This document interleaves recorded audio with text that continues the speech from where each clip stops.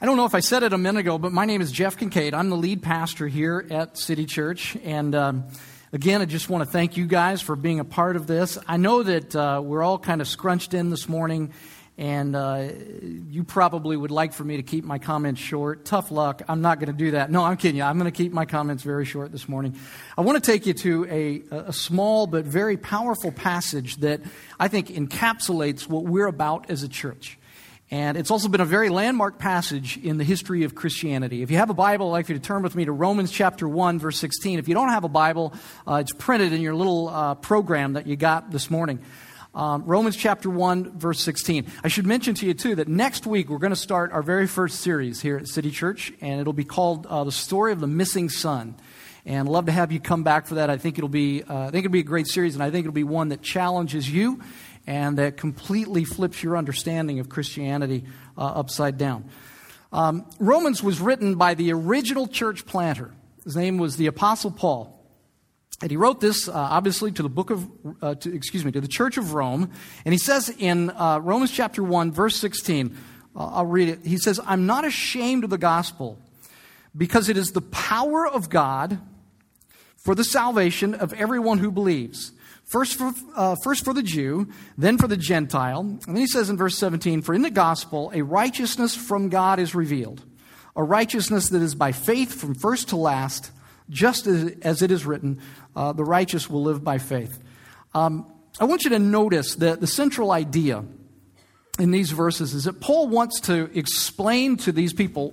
He says, I want you to understand why I'm not ashamed of the gospel. Here's another way to put that. He wants them to understand why he's so obsessed with the gospel. Why everything that he has centers around the gospel. Everything that he says, everything that he does, everything that he preaches and teaches, it's all centered around the gospel. He wants them to understand that.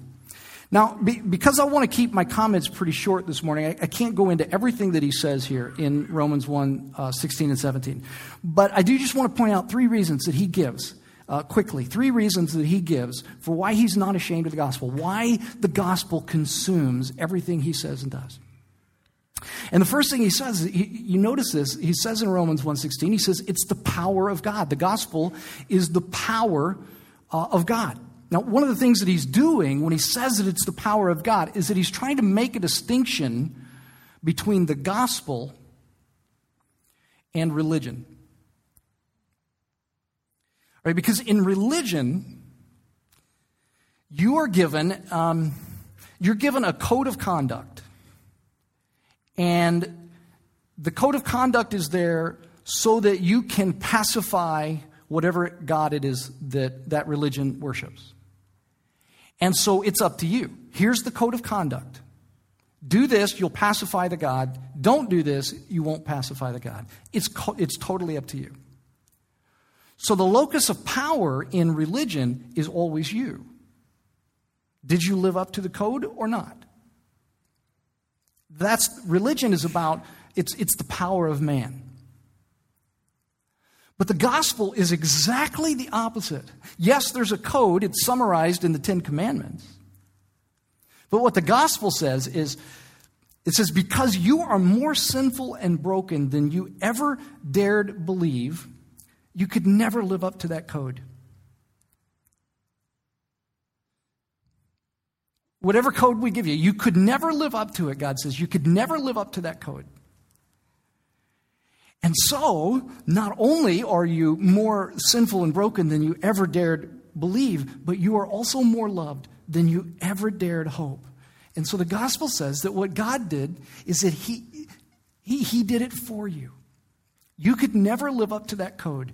And so he sent his son, Jesus Christ, to live up to that code, to die on a cross for your shortcomings and for mine. The Bible calls that sin. And he was raised again from the dead. Gospel says that you could have never lived up to that code. You'd have spent your whole life feeling guilty and worried, maybe totally self-deceived, thinking that you are living up to the code, but you're really not living up to the code. So God did for you what you could never do for yourself. That's why Paul says that the gospel is the power of God. It's not the power of man, as in religion. The gospel is completely different. It's the power of God. God has done the work for you that you could never do on your own. That's the first reason he gives. He says, I'm not ashamed of the gospel because it's the power of God. Second reason he gives, it's in verse 17, and I'll just read the whole verse again to you. He says, in the gospel, the righteousness of God is revealed, a righteousness that is by faith from first to last, just as it is written, the righteous will live by faith. He's talking about the righteousness of God here. 3 times he uses that word righteousness. And I'm a little nervous, I got to be honest with you, I'm a little nervous speaking from this passage this morning, because I thought to myself, man, he talks about righteousness 3 times, and the word righteous really doesn't have a good reputation. Would you guys agree with me on that the word righteous doesn't have a good reputation? Because I think what most people think of when you think of the word righteous, you think of people that are so morally pure that they're like uptight and they're kind of mean. They're so good they're evil. You ever known people like that? They're so good they're bad. And they're smug and they're arrogant and pretty critical. And I think most people, when they hear the word righteous, they think that all that the word righteous is, they think it's a religious word. But that's not right. That's not true at all. The word righteous, as it's used in the Bible, is a very relational word. And the word righteous, as it's used in the Bible, is a word that means to be right with someone, to be accepted by someone, to be validated by someone, to be welcomed by someone, to find favor with someone. The opposite, by the way, of righteous is not immorality. The opposite is rejection. So let me just give you an example or two. You ever been on a date? Anybody here? Well, let's just start there. Anybody here ever been on a date? Raise your hand. Okay. If you've been on a date. If you've ever been on a date and you wanted to go out with the date, the guy or the girl again. Righteousness is him calling you the next day, which that never happens, right? But he calls you the next day and he says, let's go out again. Or she says, yes, I'd love to go out with you again. That's righteousness. The sense that they dug you, that they found you acceptable. You were righteous in their eyes. That's righteousness. Here's another example. You ever been on a job interview for a job that you really wanted, and they call you back like the next day or a week later, whenever it is, they call you back and they said, of all the candidates, you were the one that we liked the best. You know that feeling? That feeling of just feeling affirmed and received and welcomed, and like you found favor with someone and that they dug you. That's a sense of deep fulfillment. That's righteousness. It's being accepted and received and welcomed. It's a very relational word, righteousness. And because it's such a relational word, I want you to just consider this. I want you to consider that it's not just a religious word. Everyone that you know, me and you and Kim Kardashian and Kanye West. By the way, who names a child Northwest? That's a whole other thing. But everybody, we're all striving, we're all longing to be righteous. Everyone is. All of us want to know that we're acceptable to somebody. All of us want to know that we're worthy in someone's eyes. Because, look, just admit, none of us are self-validated. None of us. I don't care. You can tell me you don't care what anybody thinks about you, and I will tell you, you are a liar. You know you care what somebody thinks about you. None of us are self-validated.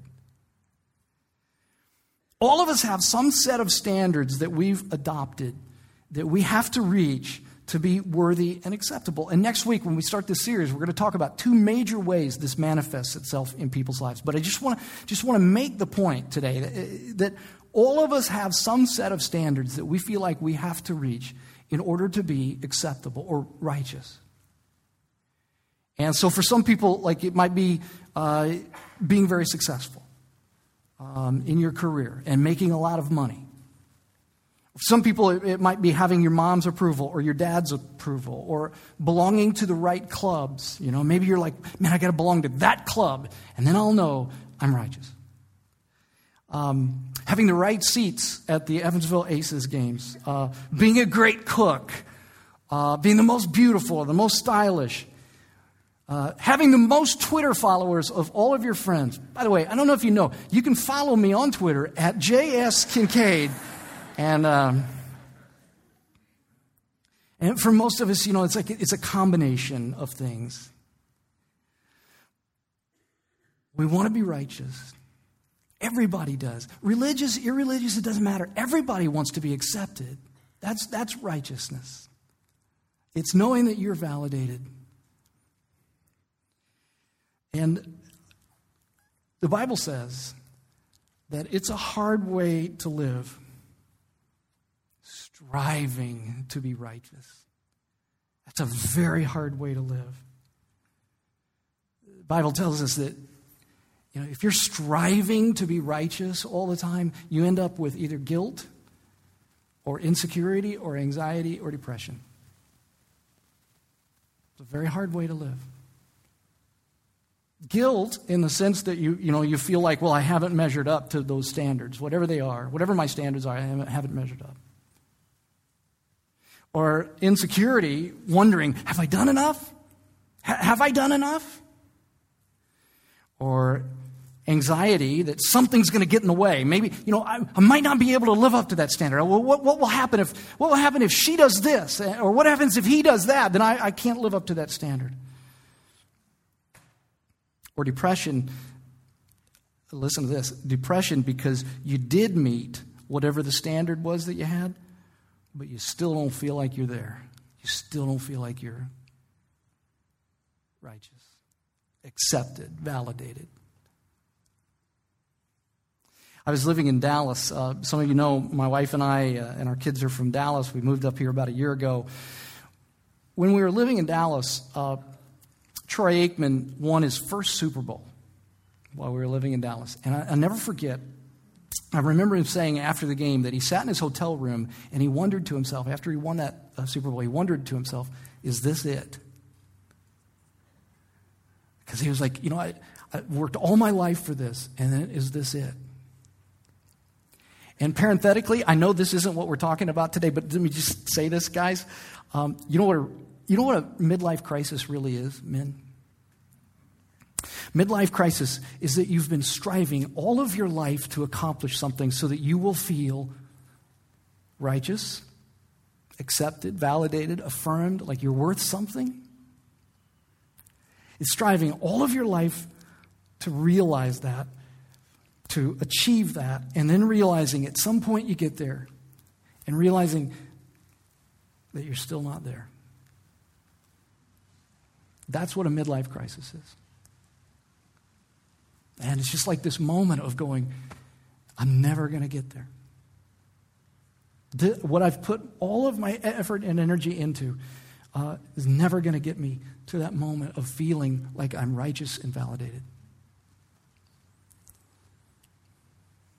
The Bible tells us that every human being, all of us, we all go along, we're striving to cobble together some sense of righteousness on our own. And what we reap out of that is guilt and anxiety and insecurity and depression, while all the while, Romans 1:16 and 17 sits here, and it tells us there is a righteousness that comes from God that He offers. He offers that sense of acceptance and validation. He offers it through faith in Christ's work on the cross, not your own striving. So you can strive all you want, you'll never get it. But here it is. Faith in Christ's work on the cross, not your own work. And God gives you a sense, at that moment, a sense of righteousness that nothing or no one can ever take away from you. And so Paul says, I'm not ashamed of the gospel, man, because it's the power of God. And then he says, God gives you a sense of righteousness that nothing else could ever give you. So power, righteousness, and then here's the third thing, and then we'll wrap up. He says, it brings salvation to everyone who believes. And he says, first for the Jew, then for the Gentile. And, in Paul's culture, people were either a Jew or a Gentile. I mean, it's still true, but in Paul's world, you were really divided by just Jew or Gentile. So you could change it here in Evansville. You could say, well, salvation's available to everyone. First for the West Side, or then for the East Side, or you could do that, or you could say first for the Hoosiers, and then for the Boilermakers, and then you could say first for people in Indiana, and then for people in Kentucky. That's stretching it, isn't it? People in Kentucky. You could say, for the rich, for the poor, for the middle class, for blacks, whites. Paul says it's salvation for everyone who believes. Everyone. And that's Paul's message. And it's our message too, as a church. I wanted you to understand who we are and what we're about. And I can just encapsulate it by saying that we're not ashamed of the gospel at City Church. In fact, we have this tagline that you'll often see with our logo, and it says, "This changes everything." And the "this" that we're referring to is the gospel, which is symbolized by the cross upon which Jesus died. We believe that the gospel is the power of God, and we believe that the gospel has mind-blowing implications for the world, and we believe that the gospel changes everything and everyone that it comes into contact with. We happen to believe that the gospel can change the world, and we happen to believe that, in fact, the gospel has changed the world. Can I just give you one small example of how the gospel has changed the world? There are so many I could give, but can I just give you one?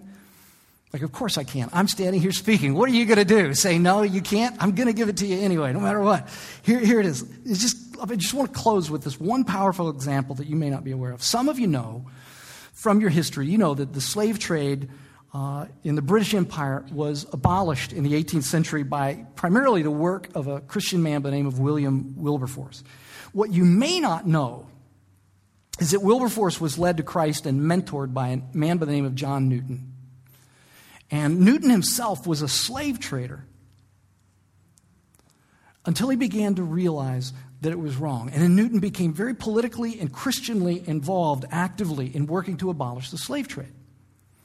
Now, here's the thing. To you and to me in the 21st century, we're like, well, of course slavery is wrong. I mean, that's like a no-brainer to us, right? We get that. We understand that. But back in John Newton's world, in the 18th century, you have to understand, everybody was in the slave trading business. I mean, it was like it was part of everyday life. You guys, any of you remember the movie Amistad? You remember that? You remember the hero of the movie Amistad? In real life, the hero who freed all the slaves, in real life, they don't tell you this in the movie, he went back to Africa and he became a slave trader himself. Because it was so common. I mean, it was like part of everyday life. It was all around you. It's like a bad smell that's around you so much that you can't smell it anymore. That's what it's like. Slave trading. It was like an evil that permeated everything. So here's the question. This is what I want you to catch. In a culture in which everyone assumes that slave trading is okay, how in the world does a guy like John Newton come up with the idea that it's wrong? It's like fish, you know, fish don't think about, they don't consider life outside of water, right? And if there were a person that had never seen sunshine, they'd never be able to conceive of light. How in the world, when you live in a culture in which slave trading is everywhere, it permeates the whole culture, how in the world do you ever come up with the idea? Where do you come up with the idea that, well, maybe this is wrong? Where do you come up with that?